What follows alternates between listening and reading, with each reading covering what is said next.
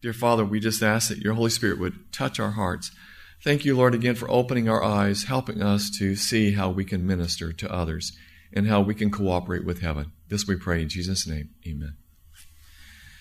Well, if you will turn with me in your Bible to Philippians chapter 2. Let's go back to Philippians chapter 2 again, but let's start with verse 1.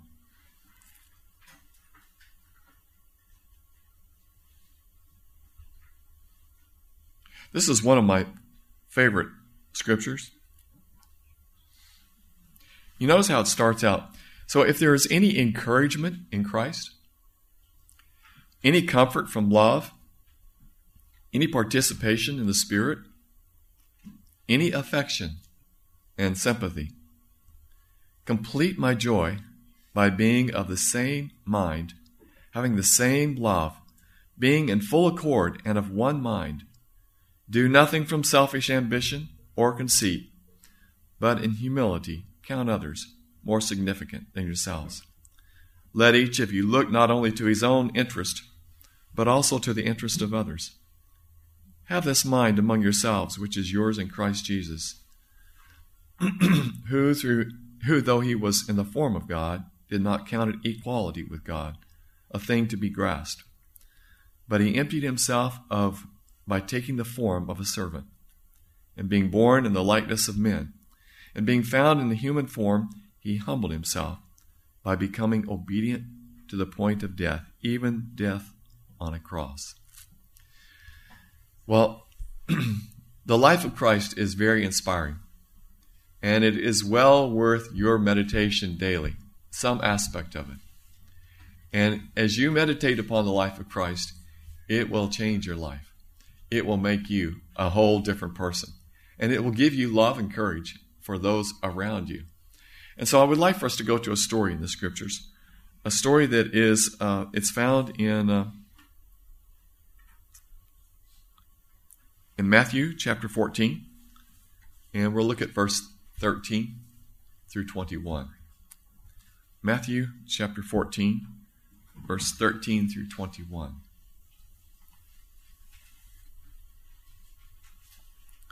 This is Jesus' feeding of the 5,000.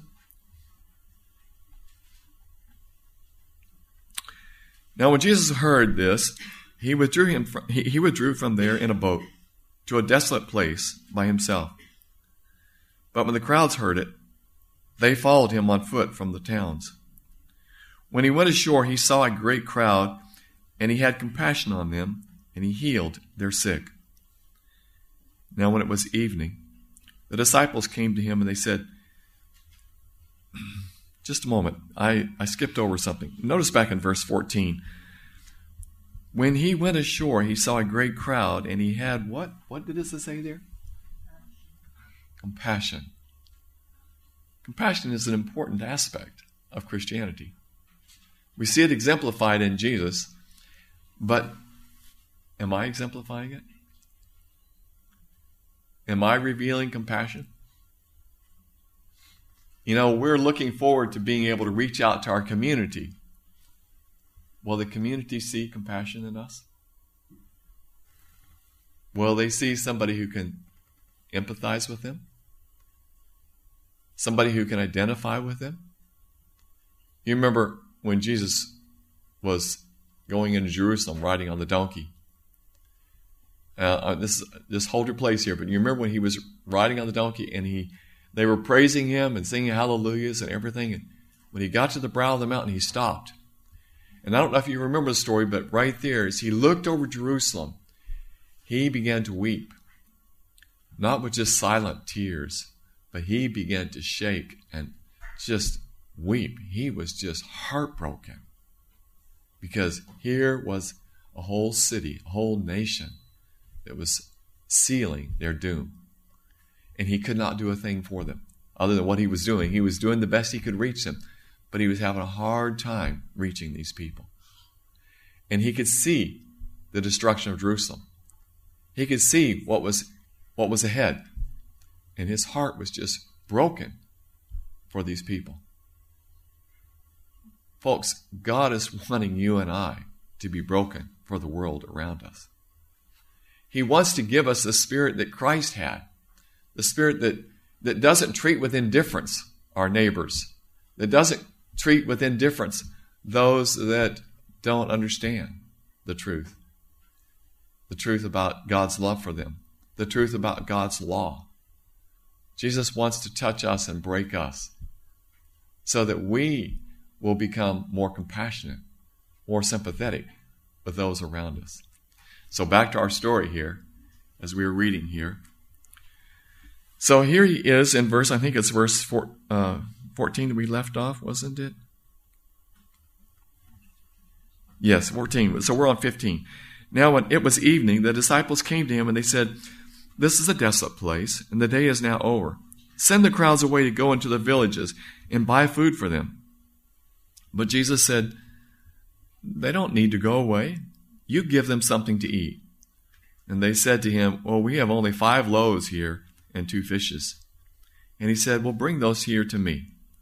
So he ordered the crowds to sit down on the grass, and taking the 5 loaves and the 2 fishes, he looked up to heaven and he said a blessing. And then he broke the loaves and he gave them to the disciples. And the disciples gave them to the crowds. Now when they all ate and were satisfied, they took up the 12 baskets that were full of broken pieces left over, it was still good food. And those who ate were about 5,000 men, besides the women and the children. So, let's stop and think. What is it that we can learn from this story? Jesus had a crowd of people in front of him there. He had been teaching them all day. Jesus was concerned for their welfare. That's the first thing we can notice. He was thoughtful, he was mindful of these people he was trying to help. Now, they were out in a place where there wasn't anything for them to eat, okay? It was a desolate place, the Bible says. And it was a large group of people. And he knew that they needed some help. And he told his disciples, don't send them away, let's feed them. And the disciples are saying, how on earth are we going to do that? Okay? All we have is 5 loaves and 2 small fishes. And what did Jesus say? Bring those to me. Bring those to me. Now today, you and I, friends, are confronted with people that need help. You know, this week I had an experience with a lady. She was a Buddhist. She is a Buddhist. Not a was, she is. And I was in the process of helping her with some things that she needed done at her donut shop, okay? And so we got to talking. We had to go to Lowe's and get some things, and we got back, and we were there talking. And I shared with her that I was a Christian. And when she told me she was a Buddhist, you know, I don't really know much about the Buddhist religion. I don't.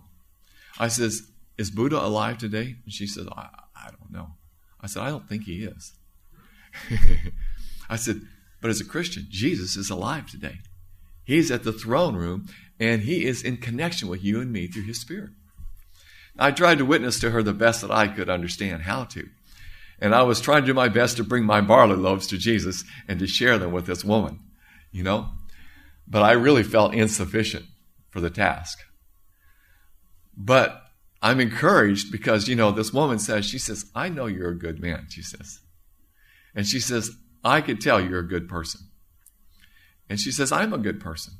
Well, I didn't comment on that one because I told her, I says, when she told me that I was a good person, I says, I'm only good because of Jesus. That's not naturally my way. I'm not naturally a good person. That was when she told me she was a good person, and I didn't argue with her because I don't think she understood exactly what I was really saying.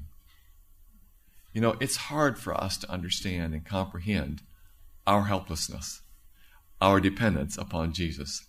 And of course, the world doesn't understand it at all because they consider goodness based upon their actions and what they can perceive as being good, you know. But we have to deal gently with these people. We have to find ways that we can connect with them to help them to understand their need for Jesus. You know, the Bible tells us in another illustration, and Well, I will just tell you the illustration. Back when they were building the temple in Solomon's day, there was one stone that they didn't know what on earth to do with. It was in their way. And that stone was just a nuisance for them. It was there for more than just a week or two or a month. In fact, it was there, I think, for maybe a year or so, or a few years. And it was just a nuisance to them. But finally, when they came to the point where they had to lay the cornerstone, they looked and they searched, and they could not find a stone. And finally, they realized that this stone that was there was the one that fit. So then they tested it. It had already withstood extremes in temperature. They tested it with pressure, and it passed every test that they put on it. And when they took it to the place, it fit perfectly where it needed to be. Now, Jesus referred to this. Well, actually, it wasn't. Yeah, Jesus did refer to it, but also Simeon referred to this when Jesus was dedicated in the temple.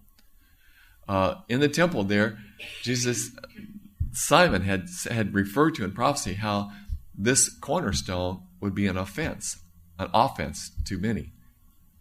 And so Jesus referred to, except you fall on this stone and are broken, he says you will have no life in you. But if you don't fall on that stone and be broken, then the stone will fall on you and grind you to powder. Now, that doesn't sound like a very pleasant thing, but the truth of the matter is that Christ was the offense that actually was the destruction, you might say, of Jerusalem, because either they accepted him and accepted eternal life, or they rejected him, which meant they accepted eternal death, which was their destruction. And so God is calling you and I to reach out to people in the world. And that reaching out to them is going to either help them to be broken, or it's going to grind them to powder. But now we need to understand how to do this intelligently, okay? There is a statement here I found. Well, you need to understand this. This is taken from Gospel Workers. It says, the world is out of joint. And as we look at the picture, the outlook seems discouraging.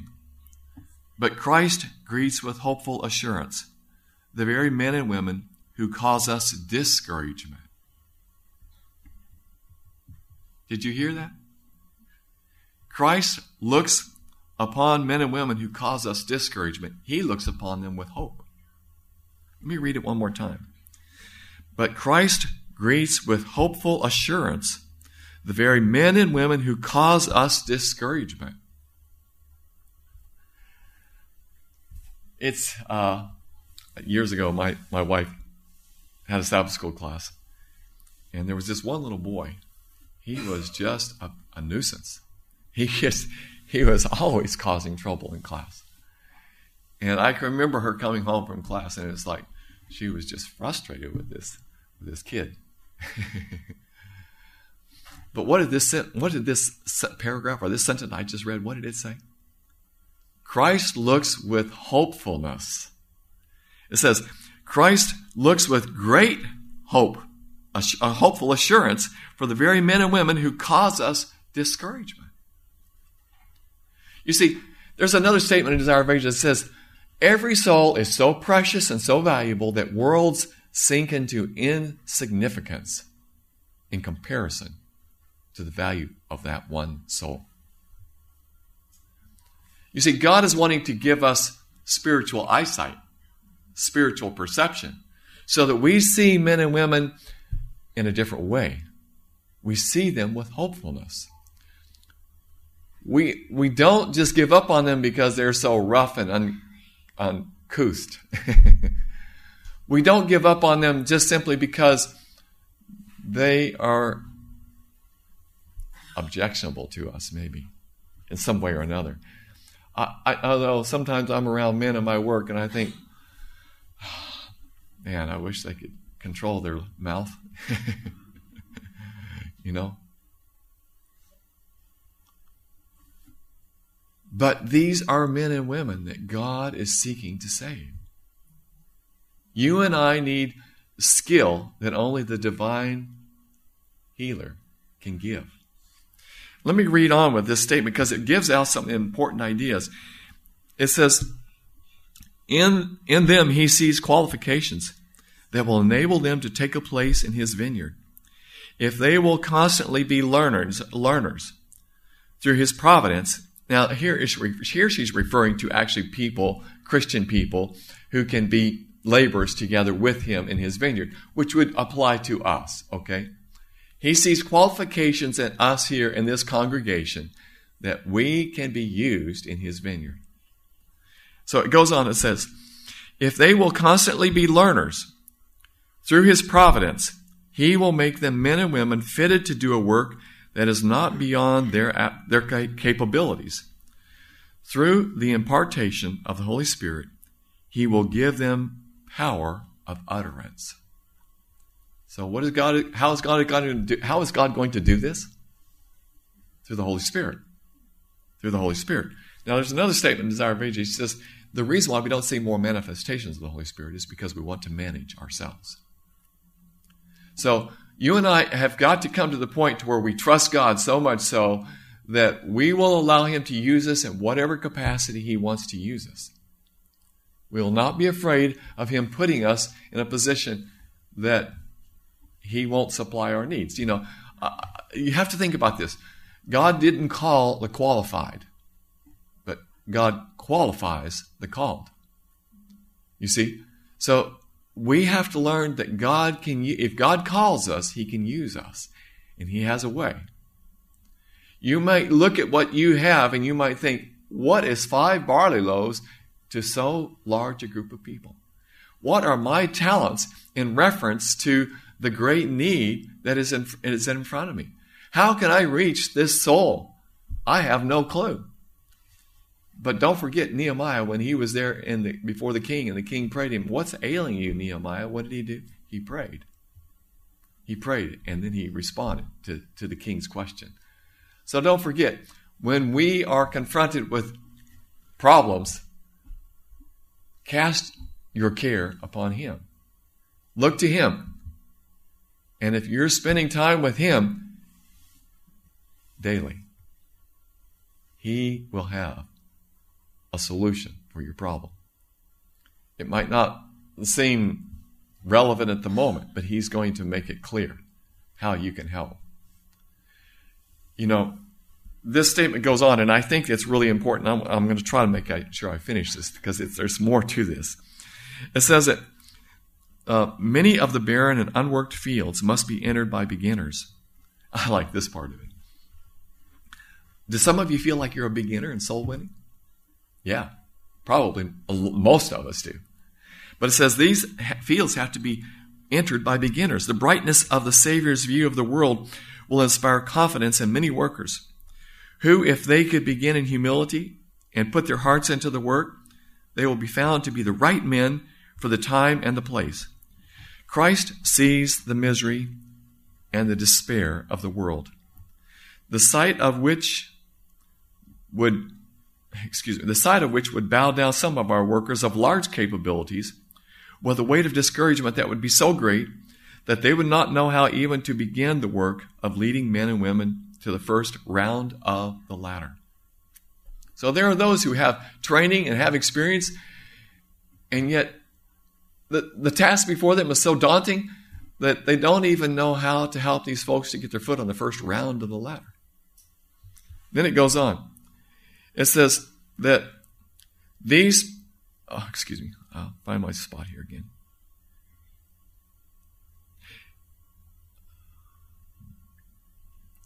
These precise methods are of little value. In other words, these folks that have all this training and have all this experience, more so the training, okay, they have precise methods. And let me back up a little bit. Christ sees all the misery and despair of the world, and the sight of which will bow down some of our workers of large capabilities with a weight of discouragement so great that they would not know how even to begin the work of leading men and women to the first round of the ladder. Their precise methods are of little value. They would stand above the lower rounds of the ladder saying, "Come up where we are," but the poor souls do not know how to put their feet on the ladder. Okay, so here you have this picture. These poor people, they are so ignorant. They're so helpless in the sense they don't know how to help themselves. And so God is calling for you and I somebody who can identify with these people. He's calling for us to help these folks. It goes on, Christ's heart is cheered by the sight of those who are poor in every sense of the term, cheered by his view of the ill-used ones who are meek, cheered by the seemingly unsatisfied hungering after righteousness, by the inability of many to begin. He welcomes, as it were, the very condition of things that would discourage many ministers. He corrects our erring piety. He gives us the burden of the work for the poor and the needy in the rough places of the earth, to men and women who have hearts that can feel for the ignorant and for those who are out of the way. The Lord teaches these workers how to meet those whom he wishes them to help. They will be encouraged as they see doors open for them to enter places where they can do medical missionary work. Having little self-confidence, and of course some of this doesn't always apply to all of our application, but if you notice carefully, the key thought here is being willing. That's the key thought. And then the second key thought is caring about other people. It says, as their hands may be rough and unskilled, but their hearts are susceptible to pity. They are filled with an earnest desire to do something to relieve the woe that is so abundant, and Christ is present to help them. He works through those who discern mercy in misery, gain in the loss of all things. When the light of the world passes by, privileges appear in hardships, order in confusion, and the success and wisdom of God in that which has seemed to be a failure. Folks, did you catch that? There are a lot of things that seems to us to be completely opposite of what we wish they were. You see, you notice one of the things that says, Christ is present to help them. He works through those who discern mercy in misery. I touched my iPad and of course it jumped up. He seeks to use those who see gain in the loss of all things. So God is trying to use us in a way so that we can somehow or another reach out to people in our neighborhood. And, they're not all poor. Some of them are wealthy. Okay? So whatever God is going to do for you, I don't know how God's going to use you. I don't know who your neighbor is. I don't know who your circumstances are.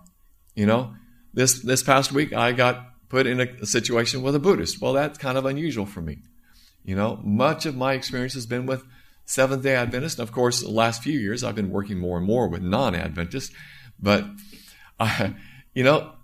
it's an experience that the Lord is training me to be able to witness and to work with other people. So the Lord wants to use you in some way, whether it's your family or whether it's your neighbors, whether it's your church members.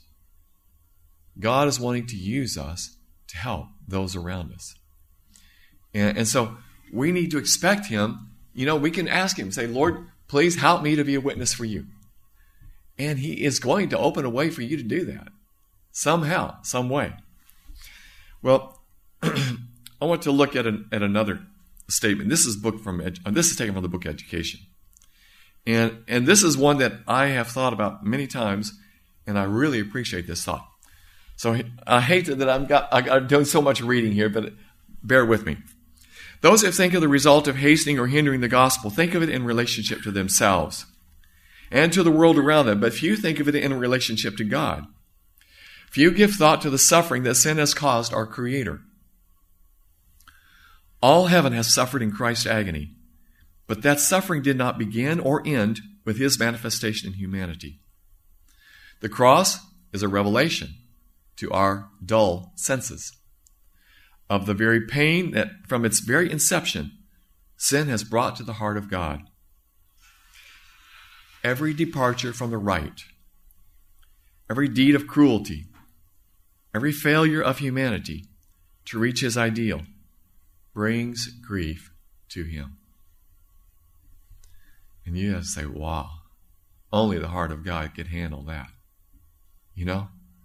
When we think about all the terrible things that goes on in our world, I don't even want to watch the news.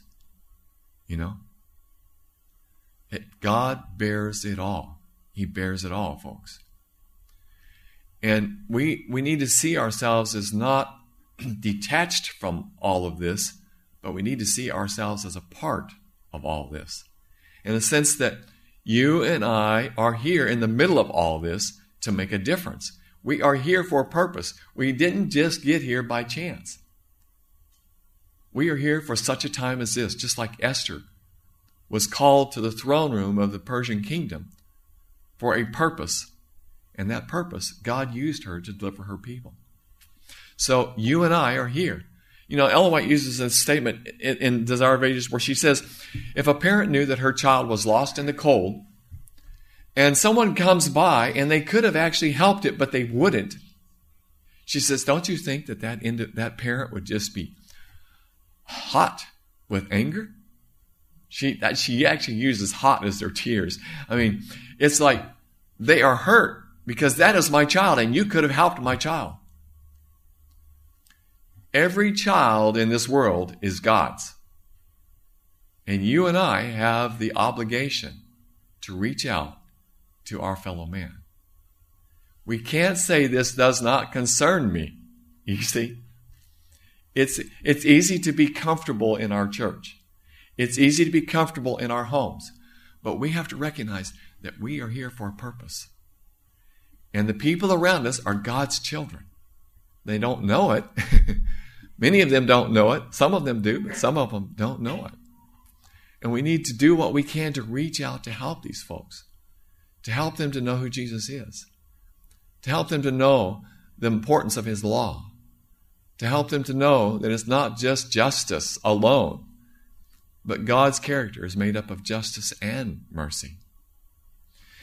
And so, there's another little part of the statement I need to share with you.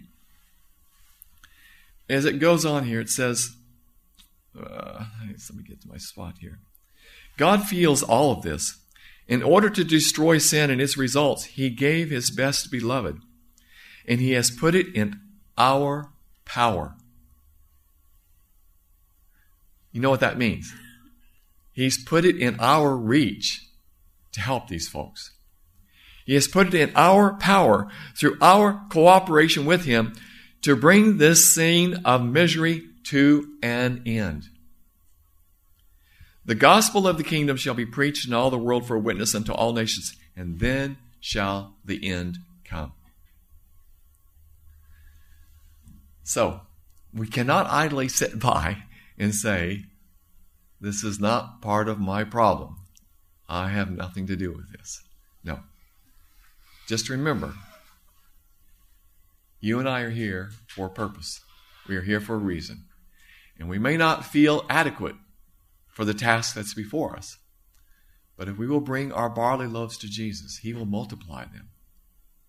And He will, in some way, use you. But the key here is to esteem others better than ourselves. If you were in their place, what would you want them to do for you? If you had an understanding of God's character and you were ignorant of God's character, what would you want them to do for you? If you didn't know of the goodness of God, Romans 2:4, the goodness of God leads us to repentance. If nobody ever shared with you the goodness of God, you would never come to repentance. If no one ever, reached out to help you, then you would be lost. And folks, God has put it in our power to reach out to these poor folks. Yeah, some of them may be rich. They may not be poor in money, but they may be poor spiritually. And so God is looking for you and I to truly care for our neighbors, to care for our fellow men. And if we will love them, sometimes that's all we have to do. One of my customers is a Church of Christ. And fine folks. They're fine folks. And I one Sabbath went over and visited with them and shared them, my understanding of the biblical understanding of the state of the dead. And they listened to me. Now, they didn't necessarily say they agreed with me, but they listened to me anyway. Well, yesterday, as I was trying to prepare for these meetings here, this gentleman called me, and he says, one of my rooms is not working, and he has to have a bed and breakfast. And he called me before lunch, and I said, well, when I finish this job here, I'll come and see if I can help you. And so my plan yesterday was to actually sit down and create some PowerPoints for these meetings this weekend. And I had actually been trying for quite a while, but I just hadn't been able to make it happen. And so I thought, well, surely I'm going to take off on Friday and I'm going to make it happen. Until, lo and behold, I get a call from Karnak ISD Public School. Their heater in their gym wasn't working, and their heater in one of their classrooms wasn't working. So I had to go take care of that. And then while I'm out there, I get this call from my Church of Christ friends that have a bed and breakfast in one of his rooms, and he had a full house, and he needed that room to work. Wasn't working. So I went to his place, and when I get there, it just so happens that it was a Honeywell zone control, and the only one that I could get would be all the way in Shreveport. They didn't have it in Marshall. There was no place closer. I didn't have an extra one. And I took it apart trying to fix it, but it was irreparable. The bearings were wore out in it. So I had no choice but to drive to Shreveport and go buy one. So I bought two, though. So I'd be prepared for the next time. But anyway, I came back, and I put it on. Of course, that fixed the problem, and it solved it. And I told him, I says, don't even worry about paying me today. I says, we'll get together next week. And I left. But you know, those folks, they know I care about them. I recently contacted them with a request that they would put up some guests that we have coming to the school. We're trying to get the school to be credited, okay? And my wife said Lynn is looking for a nice place to put these folks that will be coming to look over the school for accreditation. And so she says, I was wondering if you could contact the folks at Old Mulberry Inn to see if we could put them up there. And so I called Glenn and asked him, and he says, yeah. He says, do we need to feed them? And I says, no, I don't think so. He said, well, I can give you a good price, he says. So I told my wife, she contacted him because she's the one that's got to make all the details, but I prepared the way for her. And so she says, yeah, he gave us a good price, okay? So I said, great. So, you know, I've done quite a bit to help these folks. I have replaced all their whole air conditioning system in their main building, and they call me whenever they need help. And I try to do my best to help them whenever I can. And, you know, I have no clue as to what my influence on them will be, you know, in the long run. But I do know this, that I do my best to show them that I'm interested in them. I care about them. And it's not just about the dollar, you know, but it's truly I'm interested in their welfare. I have another customer out at Karnak. He used to be at the Karnak school. That's how I met him. And he ended up quitting that job and going out in his own business, doing his own business. Well, he bid on a job, but he way underbid himself. And he was he didn't make any money off that job. He finally did finish it, but it was not a good situation. Yeah. So he asked me if I would move the condenser for him, because it was out there. They flood so much. They have these houses are built way off the ground. Okay. And so I had to pump it down and move the condenser for him, and I did it. Well, when he come out and I found out the whole situation, I took care of it for him. And then I only charged him $100, which was very cheap for what I did, you know.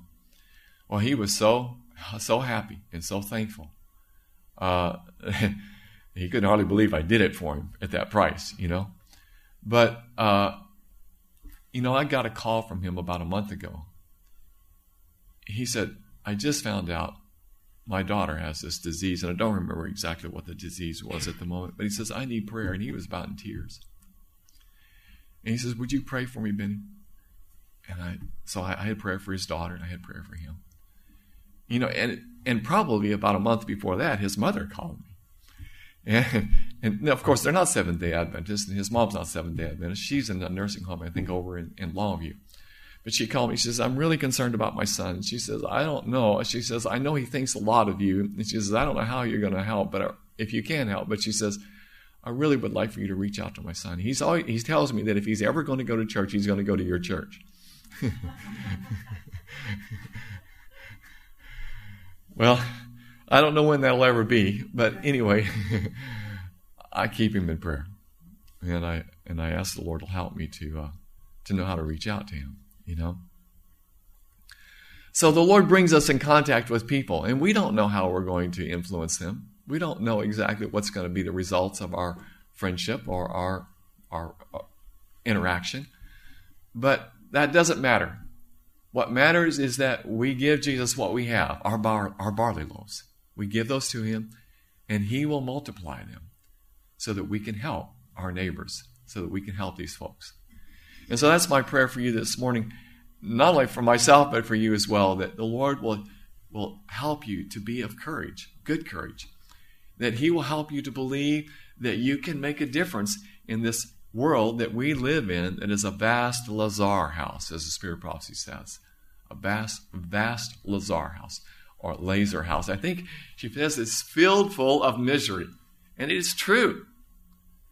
There is some Christian being martyred about every 3 to 5 minutes in the world today. It's hard for us to conceive, but it is happening. The Voice of the Martyrs is where you can find that information. And folks, Jesus wants to bring this nightmare to a close. But he can't do it without you. Oh yeah, he can. And he will if you don't cooperate. But he wants to do it with you. You follow what I'm saying? He wants to do it with you. And he needs you. He needs me. And you and I can make a difference if we will just give him full control and stop slapping his hands because he's using us in some way that we don't like it. Help us, Jesus, to surrender to you. Help us to let you manage us so that your Spirit can use us. Romans 8:14 says, for as many as are led by the Spirit of God, they are the sons of God. The Spirit of God wants to use you. The Spirit of God wants to lead you. And the Spirit of God wants to touch hearts through your heart, through your lips, through your hands, through your eyes. Shall we pray? Father in heaven, it's hard for us to really comprehend the power that you have and what you're really wanting to do with us. But Lord, we grasp it just a little bit, and we seek to cooperate with you. Lord, we thank you for the scriptures and the lessons that it teaches us, and we thank you for your help so that we can know how to cooperate with you, so that you can use us to save our fellow men. Thank you, Lord, for your patience with us and our unbelief. And thank you for your healing for us so that our hearts were filled with gratitude and praise. This I pray in Jesus' name. Amen.